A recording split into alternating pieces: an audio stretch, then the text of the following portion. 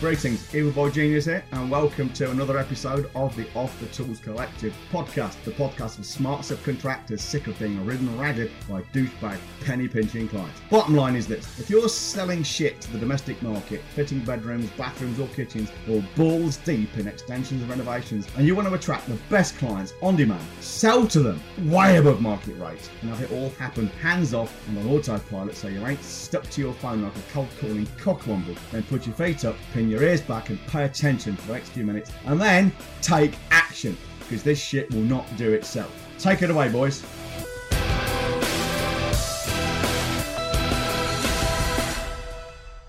Hi, and welcome to episode 17. Again, did Holly let you do this? Did Holly let you? Because I'm back.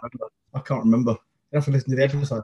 Yeah, I'm going to listen to it because no doubt Holly tried to get her own back because I've been laying into her recently. So no doubt she's seen the opportunity and tried to embarrass me at every opportunity. Well, but the joke's on her. I don't get embarrassed. You don't need much help, do you? Embarrassing yourself.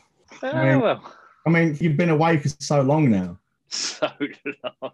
How long was yesterday's episode without me? About half an hour. About half hour. See, we can go for hours. Having Holly on is a bit boring. I mean, there's a pattern here, you know, you being slowly relegated to the post room. There is a pattern here. An unfortunate accident with a sellotape dispenser. I tell you what, I'm not kidding. My lips hurt so much from biting the sellotape. I know it's not very sanitary, and I'm sorry to my clients, but that sellotape, for the most part, has just been bitten, and my lips just cut. Isn't this why God invented fucking scissors? Yeah, but it was quick to use my teeth, and I was up against a deadline, and I had my youngest brother using the scissors. I couldn't morally let him bite it. So let's get damage his little mouth. You have sent out a load of packages with your saliva all over them in the middle of a pandemic. Yeah. Saliva on the sellotape, so use gloves when opening. What could possibly go wrong? I'm vaccinated, so... Yeah, but they're not. Yeah, I know they're not. I may or may not be able to share the virus. Oh, John, you know it's fucking fine. It doesn't live well on surfaces anyway. It's going to be in transit for 5 fucking days. So not only have you given it to our clients, but you've spread it all around the country. To the postman, to the fucking post lady. So... And if they're touching the sellotape, yeah, they're probably trying to have a little peek into the package anyway. Well, so I fucking hope they catch it. You know what our clients are like, don't you? I mean, they're probably like to lick the sellotape. They're window lickers, aren't they, most of them? Yeah, they are. They fucking are, especially Zach.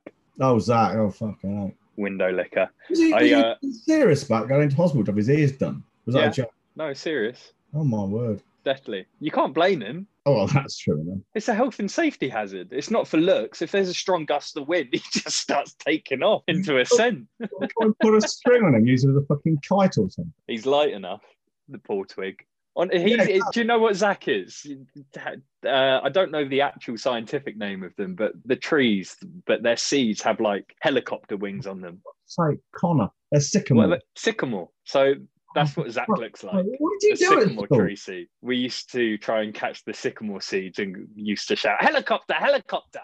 So basically, you went to a special school. I went to school in Slough, so yes. Fuck's sakes. Dear. I do wonder what the world's coming to. What? You fucking know full well my whole life and a large majority of my childhood has just been dedicated to marketing. Yeah. If I spent the time to learn about trees and their seeds, I wouldn't be where I am now. Where are you now? Having to deal with some autistic hermit. I could be dealing with some fucking... I'll be careful what I say. You are in the post room. And I still get paid the same as you. Yeah, they say treat the janitor the same as the CEO. Hey, that's a good point. Actually, you get paid more than Holly does. Yeah, exactly. And Holly's acting like she's my fucking boss. I sign her fucking checks. Speaking of which, oh, it's in the house now. I got a check this morning through the post, 760 something euro from the telecoms company. The first instalment of the fucking 1,800 euro they're paying me back. Hey, why are they doing it in installments though? Oh, because it was 2 separate charges, refunds. So one was the last, one was kind of final account, we're going to give you this money back. And I said, well, I'll accept that money back, but it's only a partial payment. I'm not happy with the way you've dealt with this. Let's carry on. And then they've given me they're giving me another 1,062. It's in the pipeline, so that's why. In total, it'd be 1,800 and some change. Happy days. Happy days. It's like you've won some shit reality TV show or something. Here's your grand, fuck off home. I've been watching Come Dine With Me recently as my guilty pleasure in the evenings. And don't judge me. It's essentially a show. I've been watching the couples version where three separate couples get together and they have to host dinner parties at their house, and then the other two couples score the other two couple, and the winner gets £1,000. And you should see the way these people behave over £1,000. It's honestly like life or death for some of them. I can't imagine why anyone would watch that show, let alone even go on it. I watch it because I need to switch off. Yeah, but you could switch off by watching snooker. You could switch off by reading any kind of fucking trashy zombie novel like I do. I'm not sort of knocking you. I'm just thinking about, why would anyone make a show like that? Why would you go on it, especially for £1,000? I can't help but think there's something seriously wrong with the ego of someone who goes on reality TV. I mean, again, I've never seen them before. I've never watched daytime TV, but I do know. Is it Jeremy Kyle? Yes. When people go on and say things like, "I've been having an affair with my brother and now I'm pregnant," that kind of thing. Yeah. That's why? Exactly what it was. Why would anyone? I mean, why do people do that kind of thing? Why do people then go on TV and tell a nation of 66 million people that's what they've been doing? And why does any cunt watch it? To make themselves feel better about their lives. That's exactly why they watch it. People with too much time on their hands and want to feel better about their lives. And why would people go on it? Well, people do anything for their 5 minutes of fame, don't they? Look, yeah, it's just fucking baffles me, mate. Telling you, it was it is baffling. That's why it's utterly baffling. But do you know what those people need? They obviously need £1,000. They need. I said, "Oh no, I'm not." They need rules, otherwise, this podcast is just going to end up as a pop culture podcast where we talk about Jeremy Kyle and fucking Come Dine With Me for an hour. Those people need rules. Thou shalt not embarrass themselves. Because they need rules and boundaries. Yeah, because they need rules and boundaries because they set you free. Yeah, they do. Absolutely. I mean, people. It's not just rules and boundaries for other people, it's rules and boundaries for yourself. When my daughter was ill, and she came to live with me because her mother just couldn't fucking deal with it, we did what was called, I didn't realise it actually had a name, but the senior psychologist called it the steel box. And it basically means you don't literally put them in a box, so that was tempting at times, but you create a structure of very firm boundaries. But then within those boundaries, they're free to do whatever they want. So it's safe. They're safe to experiment and come to their terms with their own lives and things. Well, that's what I've always done with my kids. My kids have always had very firm boundaries. Within that, they can do pretty much anything. It's a bit like, it's a good example. I saw a post the other day from, I think it was Tacky Moore, actually. I was asking Facebook in general, how do you enforce, or what boundaries do you enforce on your kids' internet usage? And with my kids, they knew what the rules were. I didn't enforce them in the sense that there were no software checks. I was the home network system administrator, and I just said, I will, from time to time, check to see what you've been looking at. And if you break the rules we've got, you will lose your internet access. So it was trust but verify. Yeah. You know? So within, they knew what the rules were. I didn't have to. I mean, the thing is, apart from anything else, this software is easy. You know, that kind of nanny software is fucking easy to get around. Yeah. And the kids being what they are, and especially my kids being clever like their old man, they'd have done it as well. So it's much easier just to say, look, you can do it if you want, but if you fuck up and I catch you fucking up, you'll pay the consequences. When I was younger, John, well, to expand on that point, kids nowadays have fucking 4G data plans on their phones. Your children are my age and a little bit younger, aren't they? Some of them. Yeah. So they may or may not have had 4G access like we do today anyway.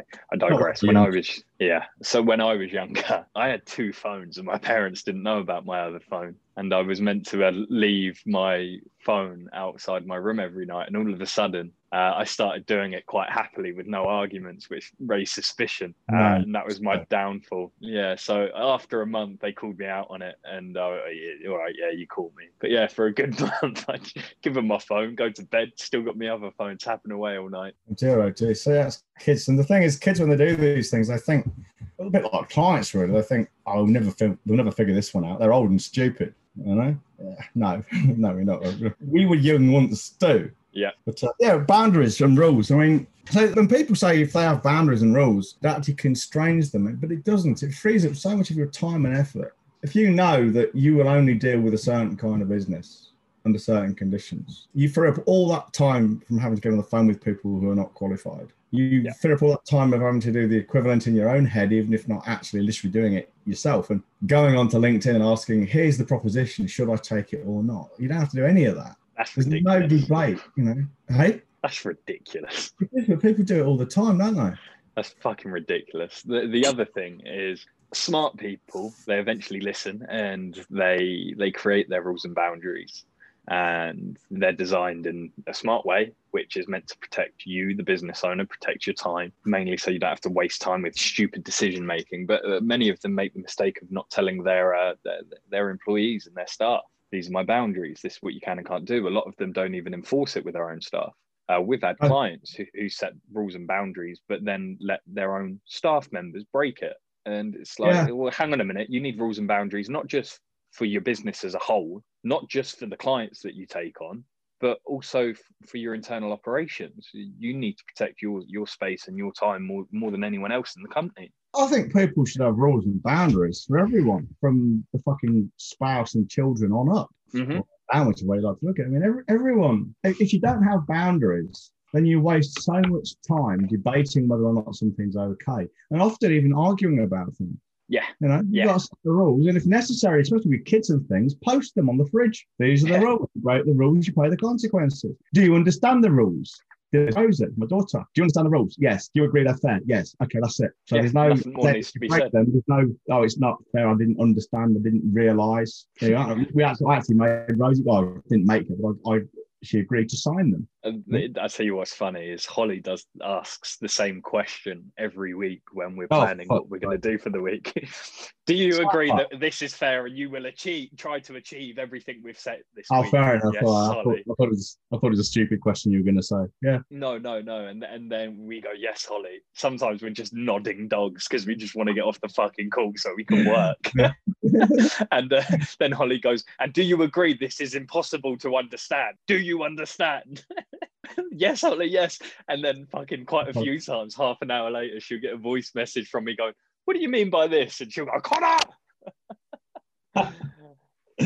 Yeah, rules set you free. They free up time, they free up effort, they free up all manner of thinking required on trivial stuff. Because here's what you do in the rule, right? I mean, when I say it frees up thinking, I'm not advocating people stop thinking. On the contrary, I think people should think more. But what they should think about is important stuff. So if you think about this, when I was a software engineer, if I had a kind of rule of my own, which was, if there's a task I'm going to have to do more than once, I'm going to write a script to do it. Now, some people here might not really know what a script is. It's just a program. It's a high-level programming language, which you just write a script to do it for you. So that was it. I never have to think about that task again.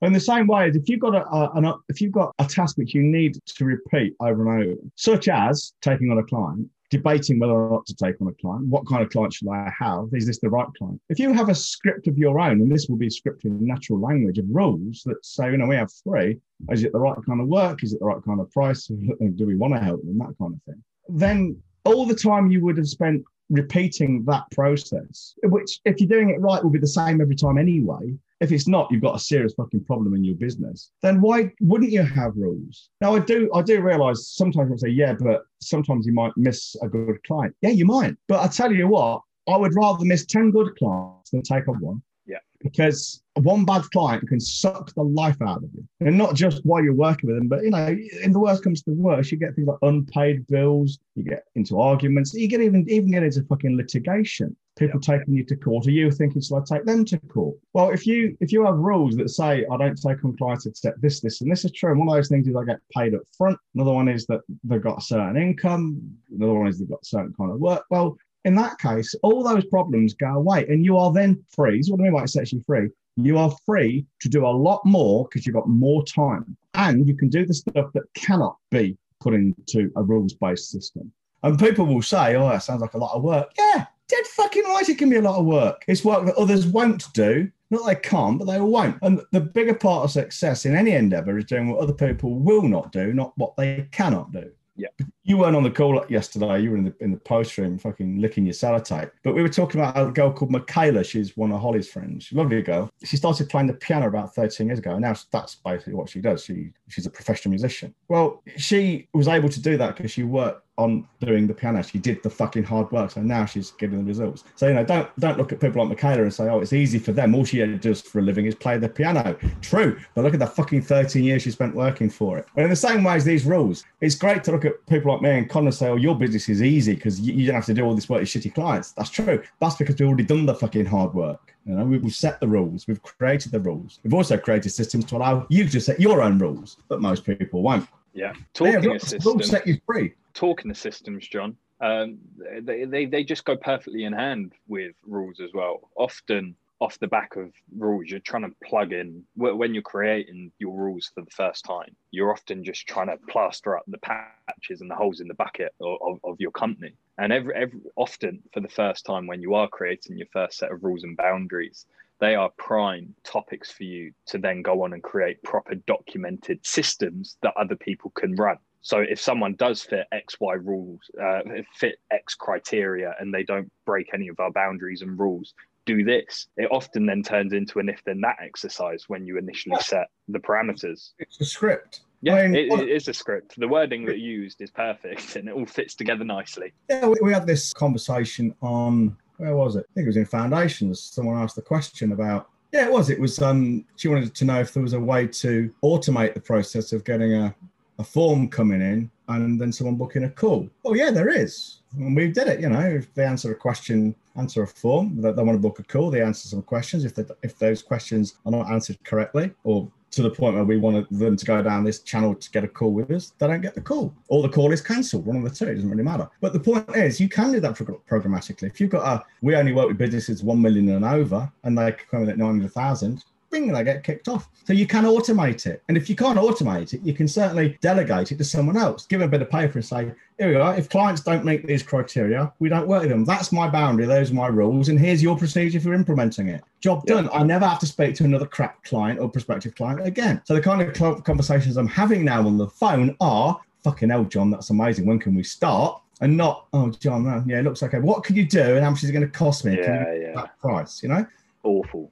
All comes down to rules. Yeah, you set your rules, and then off the base of that, you as the business owner should be creating processes for everything in your company anyway. And for those that are like, oh, I don't know how to do that, literally just draw a simple decision tree. We're fortunate enough to have Holly, who does all of the formal documenting of the processes, including links, where to click, yada, yada, all that boring shit. I'm never fucking wasting my time with that. But what she needs from me every time is one video of me doing it once. So I only ever do the fucking thing once and record it. And then a decision tree of various things that can go wrong. I send her those things, takes me 10 minutes. And then there's a documented process that follows all of the rules of the company because we've laid the groundwork. And that's what Foundations is all about, laying the fucking groundwork.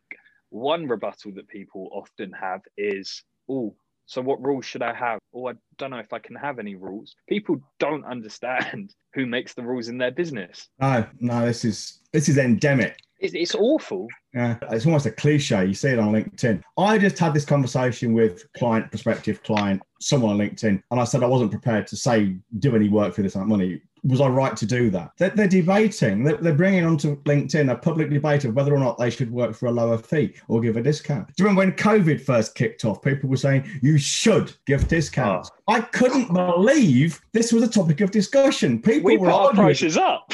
Yes, we did.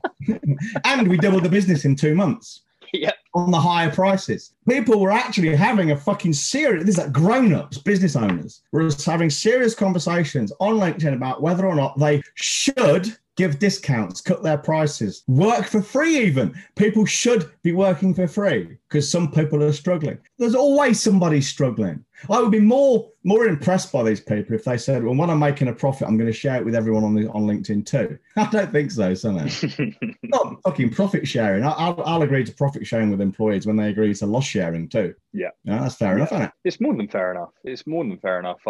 Yeah. Anyway, to the original point, the only person that's going to make rules. Go on, John. It's you. You make the rule. You know, not your competitors, not your clients, not your employees, not your friends, not your colleagues, not your peers, not your family, and especially not your fucking spouse, unless he or she is involved in the business and is competent to have an opinion. I absolutely adore my wife. I worship the ground she walks on. She works in the business. She's an equal part owner of my business, not mine and Connor's business, my own business. But I never ask her opinion about things. I mean, if there's an opinion I want of a neurotypical, I will. If I'm not sure if something's a little bit, will people take this as being odd because this is from my autistic point of view perfectly normal? Of course I will. She's qualified to have that because she's neurotypical. If I'm thinking about going in a certain direction with work, a certain kind of client, a different model of say foundations or another mentoring thing, I don't ask Sarah. Why the fuck would I ask Sarah? She's not qualified to have an opinion. She's my wife, not my fucking business partner. Well, she is my business partner, but she's not my fucking business advisor. It would be insane. And please, you fucking morons, don't tell me, oh, it's polite, it's considerate. It's not. It's stupid. Do you remember the story?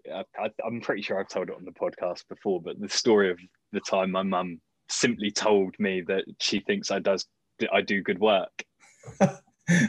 Remind me. It rings a bell, but I don't remember the details. You know, she said to me, it was when we was growing at that rapid rate to a point where we couldn't really. We was like, oh, what the fuck? It was like, wow, Jesus Christ! Right, how do we put out all these fires that come along with growth?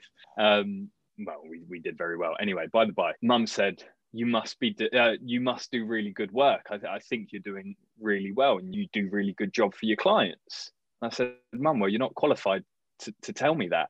I said, I appreciate the sentiment, but it means nothing to me. And she was like, what? I was like, in the same way, I can't say you're good at your job because I don't know what you fucking do. You can't say I'm good at mine. And that was a massive mistake because I never heard the end of it. And she hasn't told me she's proud of me or anything since. Oh, well.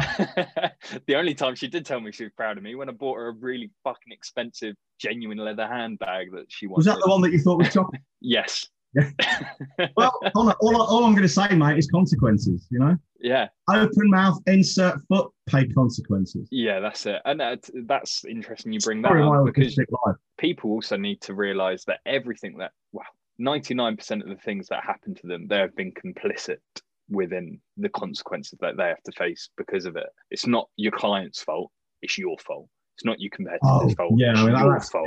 That's back to taking responsibility. I mean, I see it again on LinkedIn, sort of cliche. I've done all this work and I'm not being paid. That's on you, man. You were the one who worked without a deposit. You were the one who worked without insisting on an escrow payment if they didn't want to pay a deposit. No legitimate, honest business with integrity would refuse to pay the full amount into escrow if they were serious about paying their bill. Why would they?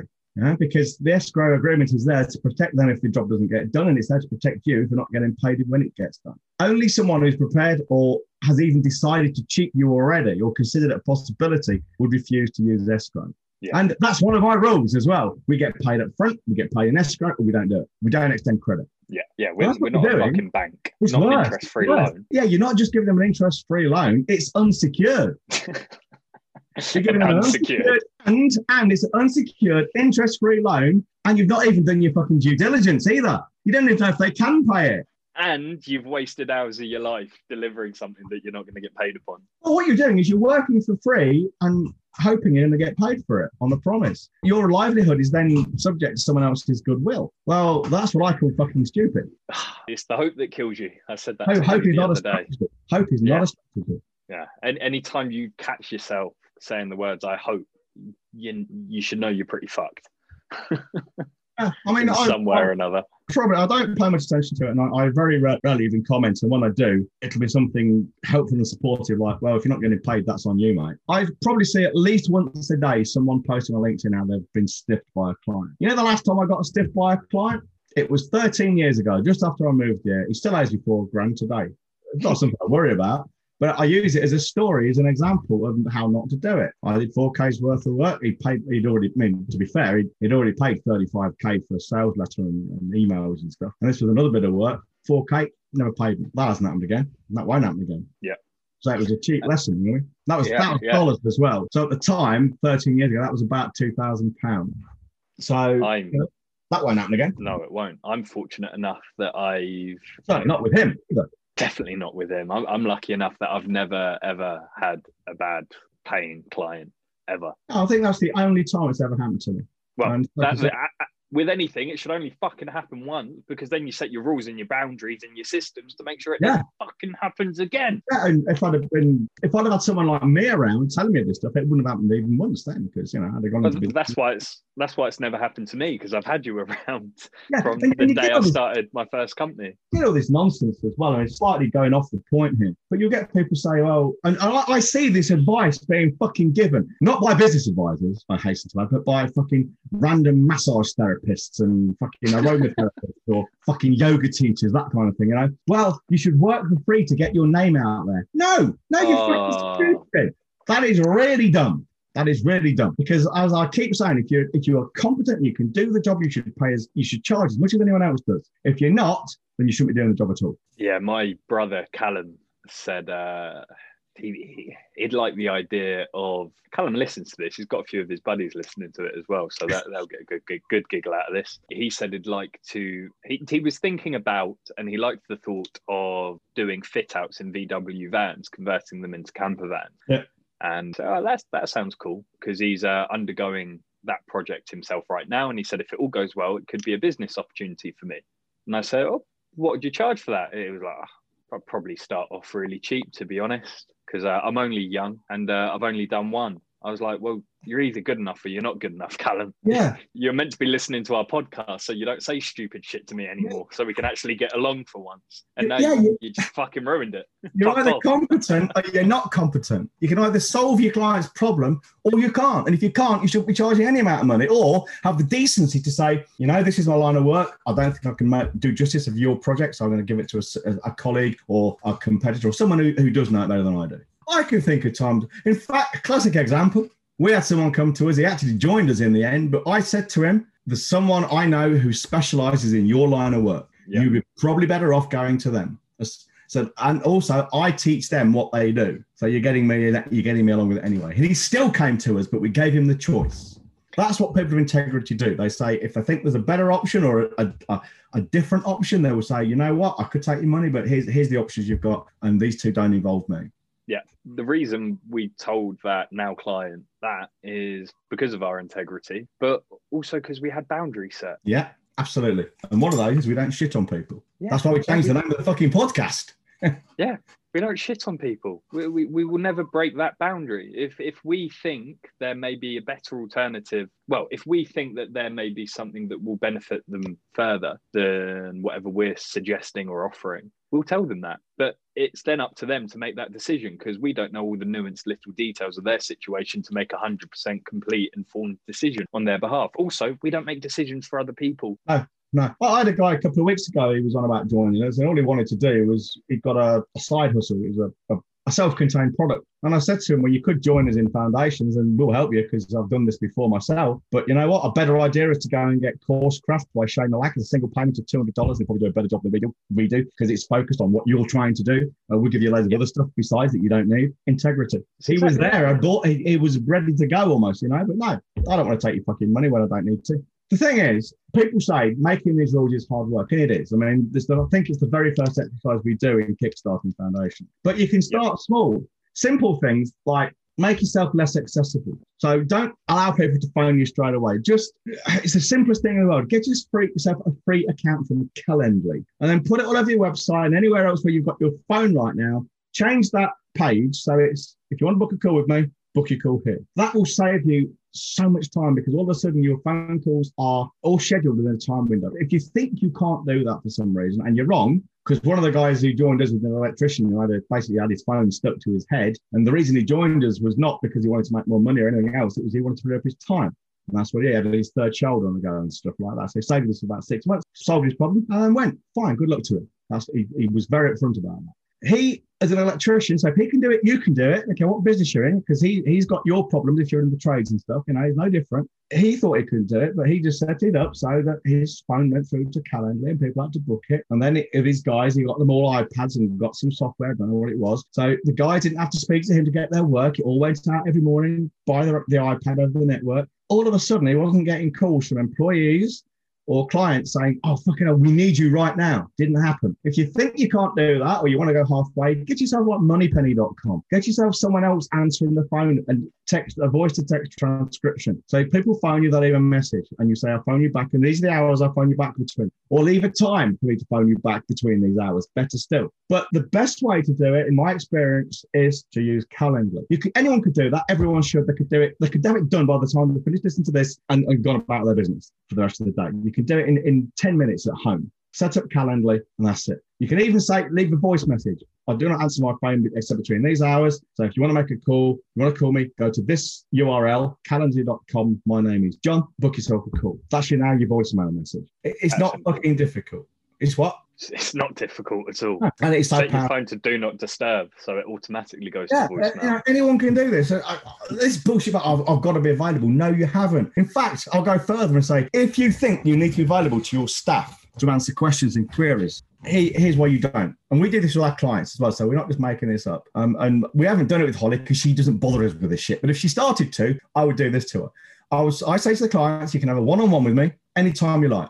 Obviously, you have to book it in, but it's unlimited. But we've got 3 rules, the R word again. The first one is you have to have a specific issue you want me to work with you on. It's not just I'm ringing up for a chat. John doesn't do chats. John's autistic. John hates chats. Second rule is you have to have at least 3 ideas to solve it yourself. You don't come to me with a problem and I say, so what are you doing about it? Oh, I couldn't think of anything. That's not how it works. If you don't have the ideas to fix it, it shows you're not putting in the work, you're not putting in the effort. And the third rule, well, it's kind of rule 2.5, because this one I don't always enforce because it's not always appropriate. But the third one is you must have tried something, preferably, optionally, you tried one of these things, and I want to know what results you got from it. Sometimes it's not always possible because, you might get someone say, I've got this really important meeting coming up. I don't know how to deal with it. I've got these 3 ideas, and obviously I've not tried it yet because I don't want to blow it. That's fair enough. But you can't come to me and say, I've got a big meeting coming up, don't know how to do it. So what are you thinking of? That I have not thought. No, that won't work. And we do that because we don't want people learning helplessness. It's not that we don't want to talk to them. Well, I don't, but it's not that we don't want to or not willing to talk to them or help them, because we are more than that. But we are not willing to carry them. So dead simple rules. Anyone could do that. So if you've got staff and they're always bugging you, say to them, right, no more knocking on my door, no more calling me unless you've got a specific problem and you've got 3 ideas for solutions. That's it. And if I'm asking you these things at the beginning of the call, if you tell me you haven't got 3 solutions, I'll put the phone down. And you'll find people will stop bothering you. Yeah. Holly recently onboarded a new client who was on site, and she wasn't aware of my rule, and I believe it's your rule as well, that I won't speak to someone if it's an important conversation, if they're in the car or on site. No, that's right. They've got to be, my rule is they have to have undisturbed time. So they can be in the car, but they must be undisturbed. Mine is, I won't speak to you in the car if it's an important call, because it never works out. It's never once worked out for me, ever. It's always... I don't recall having it. That's not a rule, but I guess I'd get pissed off if it meant I couldn't have a proper conversation. But yeah, it must be undisturbed time. You must be able to focus. Yeah. You also have your top 3 rules. Yeah. Okay. Moving on from the kind of very simple day-to-day stuff. And simple things like, if I'm going to have a phone call, it has to be with the decision maker. There's no point. Unless it's like a procedure call, or I need information from someone. But every call I have has got a purpose to it. And if the person who cannot deal with that question or that item on the call isn't available, I don't have it. So if I'm selling, if we're doing, say, a sales call, the decision makers are on the phone. If we get to the call and they say, oh, there's 2 of us, man and wife team, but my wife isn't here. Okay, well, we don't have the call then, we do it when she is. That kind of thing. But so aside from those operational rules, there's the main rules we have are in what we call our triage process, which I've probably mentioned before. This is huge because this is about the kind of clients you're going to take on. And let's face it, we're all in business. We've all got procedures. We've all got the day-to-day. But the big drain on our life and our existence, the time vampires, are bad clients. Good clients make your life fucking brilliant. Bad clients can make things very difficult. So getting good clients... having good clients can help you through having some other problems with your business. Cash flow, but if you're being paid up front, that's not so much of a problem with cash flow. And that means, good clients pay up front. So good clients can solve a lot of problems. So we have 3 main criteria for all of our work, and especially the higher up the tree you go. So you're talking of elite and main build, or even worse, or even more daunting for you as a private client. I have 1 at the moment, and I'm not able to take any others. And so for a private client, you're looking at jobs of minimum 50K. So that's the kind of level I'm talking about. 3 very simple criteria. And if they don't meet them, there's no other conversation. I don't care how much you pay me, 100k, £1 million, just wouldn't fly. The first is only if they can pay. If they're not making the kind of income to pay my fee or our fee or the fees for the groups, we don't even look at them. There's no point. And we've decided each group has got a different threshold. And say for our mentoring group, if you don't have at least 5k a month in profit after wages, expenses, and the rest of it, we wouldn't allow anyone in. We wouldn't even talk to them, because we know from experience, someone who hasn't got that kind of money going into the bank and increasing their savings every month is not prepared to invest what they need to invest with us. They're just not. And we may get some who are, and they'll argue about it, but that's fine. But statistically, the chances are that's rare. So we don't even waste any time. You tell us that you're making 3k a month profit. Okay, you're not eligible for the group. Simple. Yeah. Job done. Argue all you fucking like, but that's it. The second one is, so it's only if you can pay. If they got the money, cash flow. And we don't take credit cards either. So you can't just load your card up either. Only if you can help them. No? So the second question we would have on the form is, what's your business and what's your challenge? Now, if they're in a business we don't approve of, and this is purely subjective, we're not being objectively moral, and we're not Christians or anything. But if you're selling stuff that we don't approve of, such as in my case, NLP training or some kind of fucking bogus mindset shit or fucking alternative health, that kind of bollocks, chakra aligning, fucking scrotum massage, that kind of thing. If you're in a business we don't approve of, again, we won't have you. We are not helping people just sell anything because you can afford us. We have to believe in your business. We have to think it's ethical. Not that you think it's ethical, but we have to think the business is ethical according to our ethics, and we have to believe you run it in an ethical way. If we think you are, I had a client once, I think he let it slip that it was going to let let me get this right, his website guy, he was talking about his Google AdWords guys. He was going to let the Google AdWords guys do a load of work and then not pay them because of some loophole. He was laughing about it. And I thought to myself, if you're going to do that with them, you'll do that with me one day, You might be within your rights to the letter of the contract, but that's not what we're talking about here. We're talking about being an ethical person. And I finished that bit of work, and then I took the invoice and he paid it. And I just said, like, we're done now. I didn't give him any reason. I just left, just stopped. Well, that's because he was unethical. So we have to think you're running an ethical business and you have to be an ethical person. And the third thing is, only if we want to.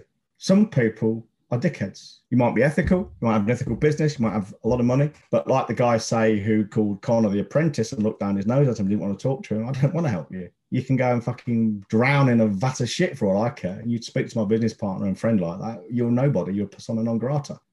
So, if they can pay, if we can help them, and if we want to help them. Well, that's it. Those three rules sift out probably 70% of the people who approached us in the last year, and they work really well. Yeah, we might have missed some, don't care. But it works because all of our guys, we don't have a single client we don't like. To the extent, and when we come to recruit for the main build and the elite again, when we're actually having in-person meetings, another rule for me will be, am I prepared to sit in a bar with this person one-on-one and have a few drinks one night? If I'm not, I don't want them in a group because the chances are that's going to happen. And I don't want to put myself through the stress of having to sit there drinking with someone I don't like. But that is about me, not about them. That's about me. Yeah, you also don't want to take fucking money off people you don't like. It feels dirty money. I don't want your money. You're a prick. Yeah, I mean, it depends what kind of don't like. I mean, if I can help someone, I don't have to like someone to help them. No, of course not. Yeah, but I know what you mean. Too, which is big, and I almost feel like you didn't put enough emphasis of it. I detest people who take money off people and they can't truly fix their problem. Oh, yeah. I suppose I should have emphasised that as well. That's what I meant when I said about if we can help them. Yeah. If it's not 100% fixed and you don't have that 100% fix, which ties into the comments you made when I mentioned my brother earlier, you should not be taking their money. You should not be taking them as a client. You should do the integral moral thing and push them elsewhere. Absolutely. The thing is, in our business, it's in our line of work, our industry, it's very common for people to do what I call transactional selling. They've got this product, and to them, every problem is a nail and their product is the hammer. Whereas we take the other view, we say, well, okay, we don't know what your problem is. Tell us about your problem. We've got a range of tools here which can be adapted. If we think they can be adapted to your problem, we'll tell you. If we think they can't, then we'll also tell you. We won't just say, your problem is just a nail. We've got a hammer that will fix that. That's not how it works. And the proof of the pudding in this, that it works, is the longevity we have of members. We don't do the churn and burn. It's easy to sell stuff to people. If you want to get loads of work or make loads of sales, here's how you do it. Just keep dropping your prices to the lowest.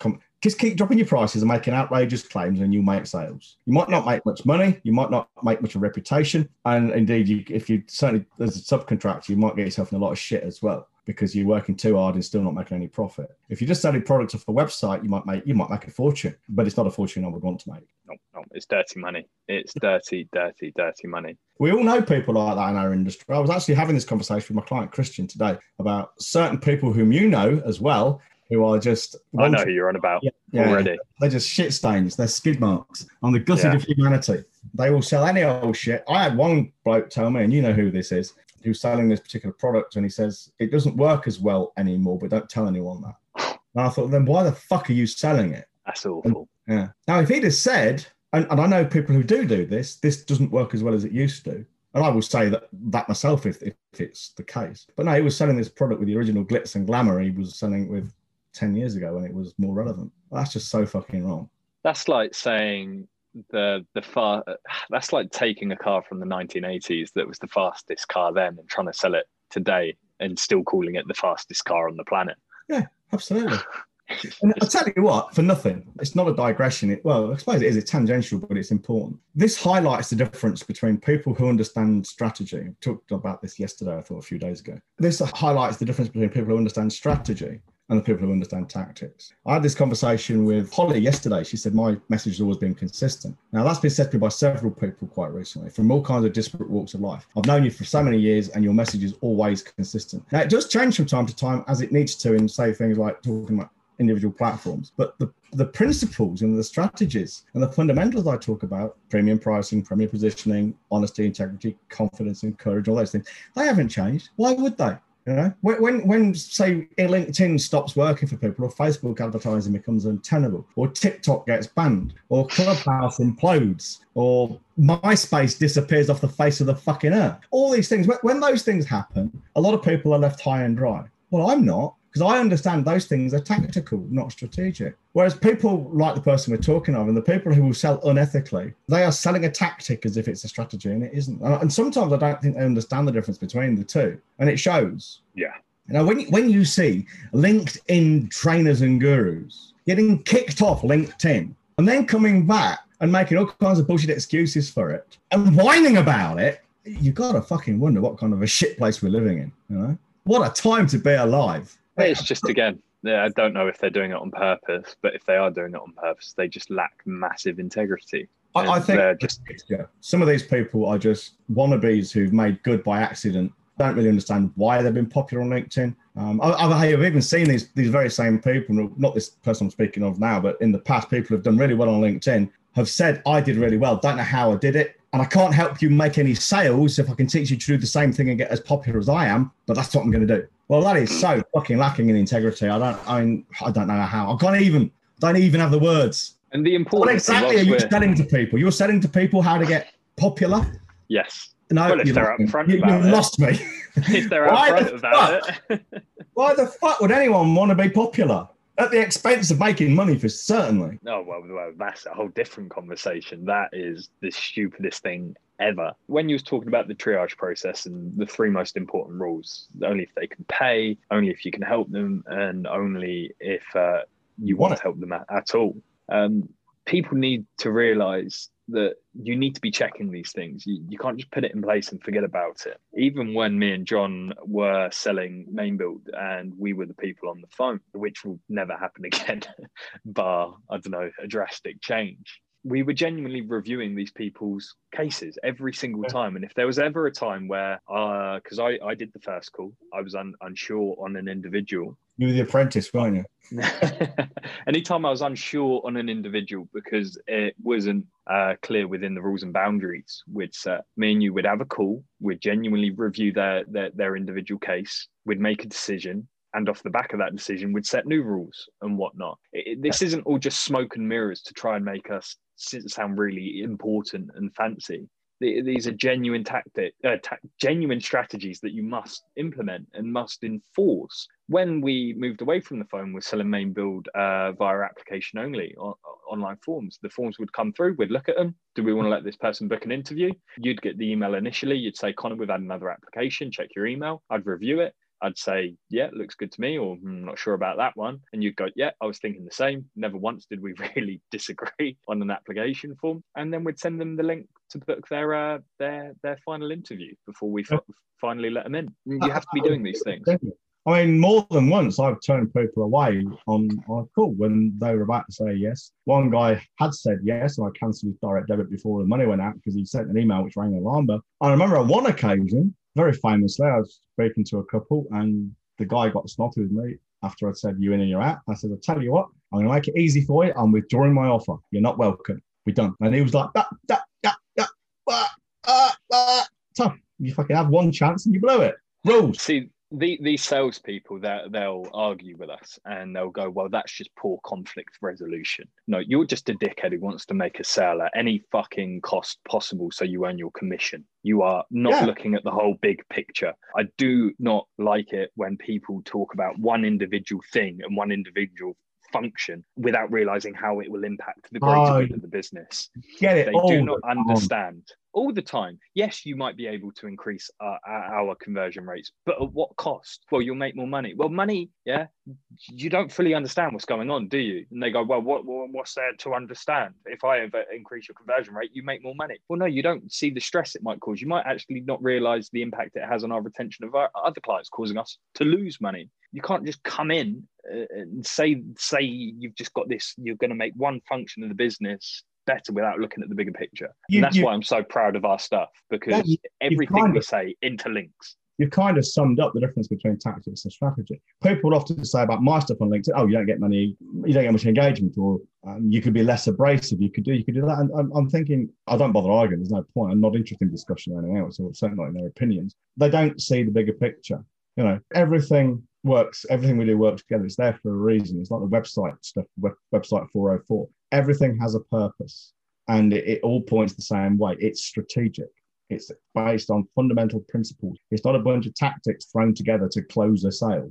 Wanting to do that, we just drop our prices or put on the high pressure, widen our net, lower our bar to entry. There's loads of different things we could do. None of which we want to do, because we realise the greater yield of our success, both for us and our clients, will be in keeping numbers, or not keeping numbers low, but keeping the membership restricted to exactly the right kind of people, which then necessarily means we grow more slowly. But that's fine. I'm perfectly okay with it. I don't care if it takes us a year to get to 50 members, because those 50 members will stay forever, as opposed to having fucking churn. When I had my day with Dan Kennedy, here's an eye opener for you. He said his average churn was about 80%, meaning he would lose about 80% of people in a given mastermind group over a year and retain 20. With me, I told him it was the other way around. No, this was a pot of gold, he said this. And when I did that event with Dan, he said, bigging himself up me immensely. With me, I would lose 20% and keep 80. A direct reversal. And he was good-naturedly pissed off with me. And I do that not just because of the experience we give people, because of the trouble I put into recruiting. You know, I speak anyone here who is thinking of building a continuity group, a mastermind group. It's dead easy to fill if you want to.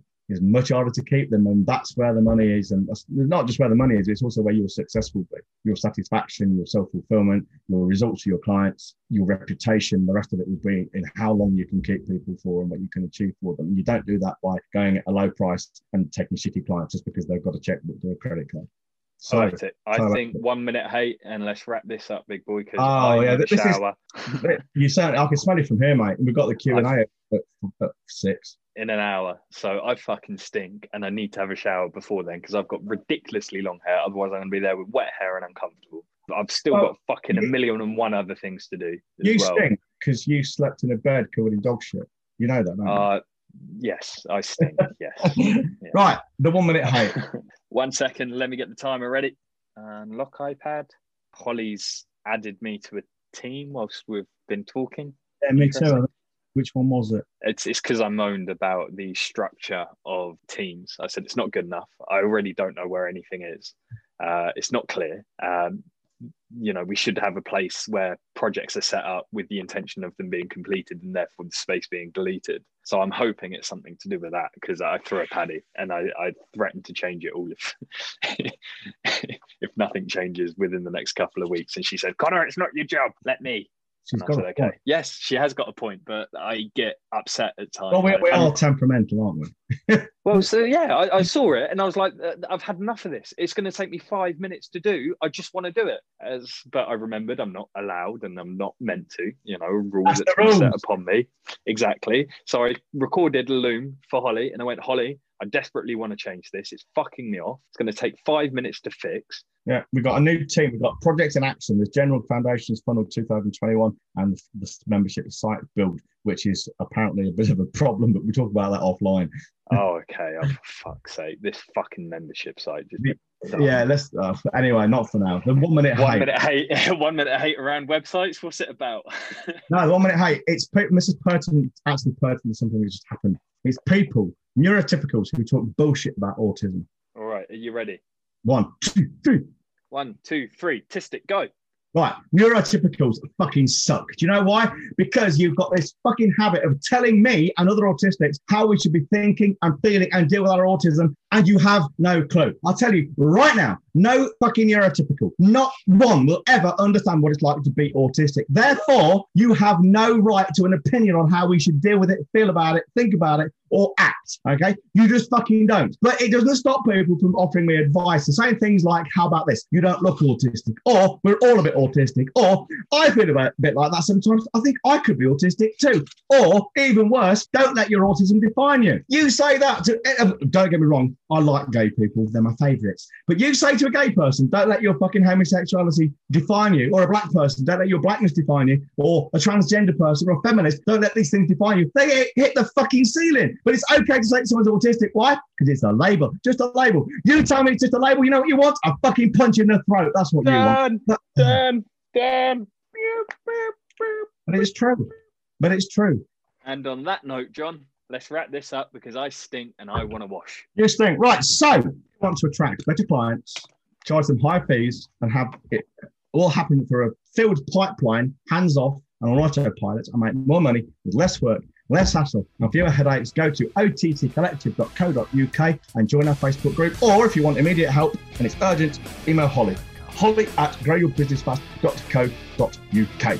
In the meantime, stay safe, stay inside, wash your hands, have a shower, Connor, and please do not shit on your fingers. See you later. Ta-ra. Tell that to my dog. Anyway, see you later.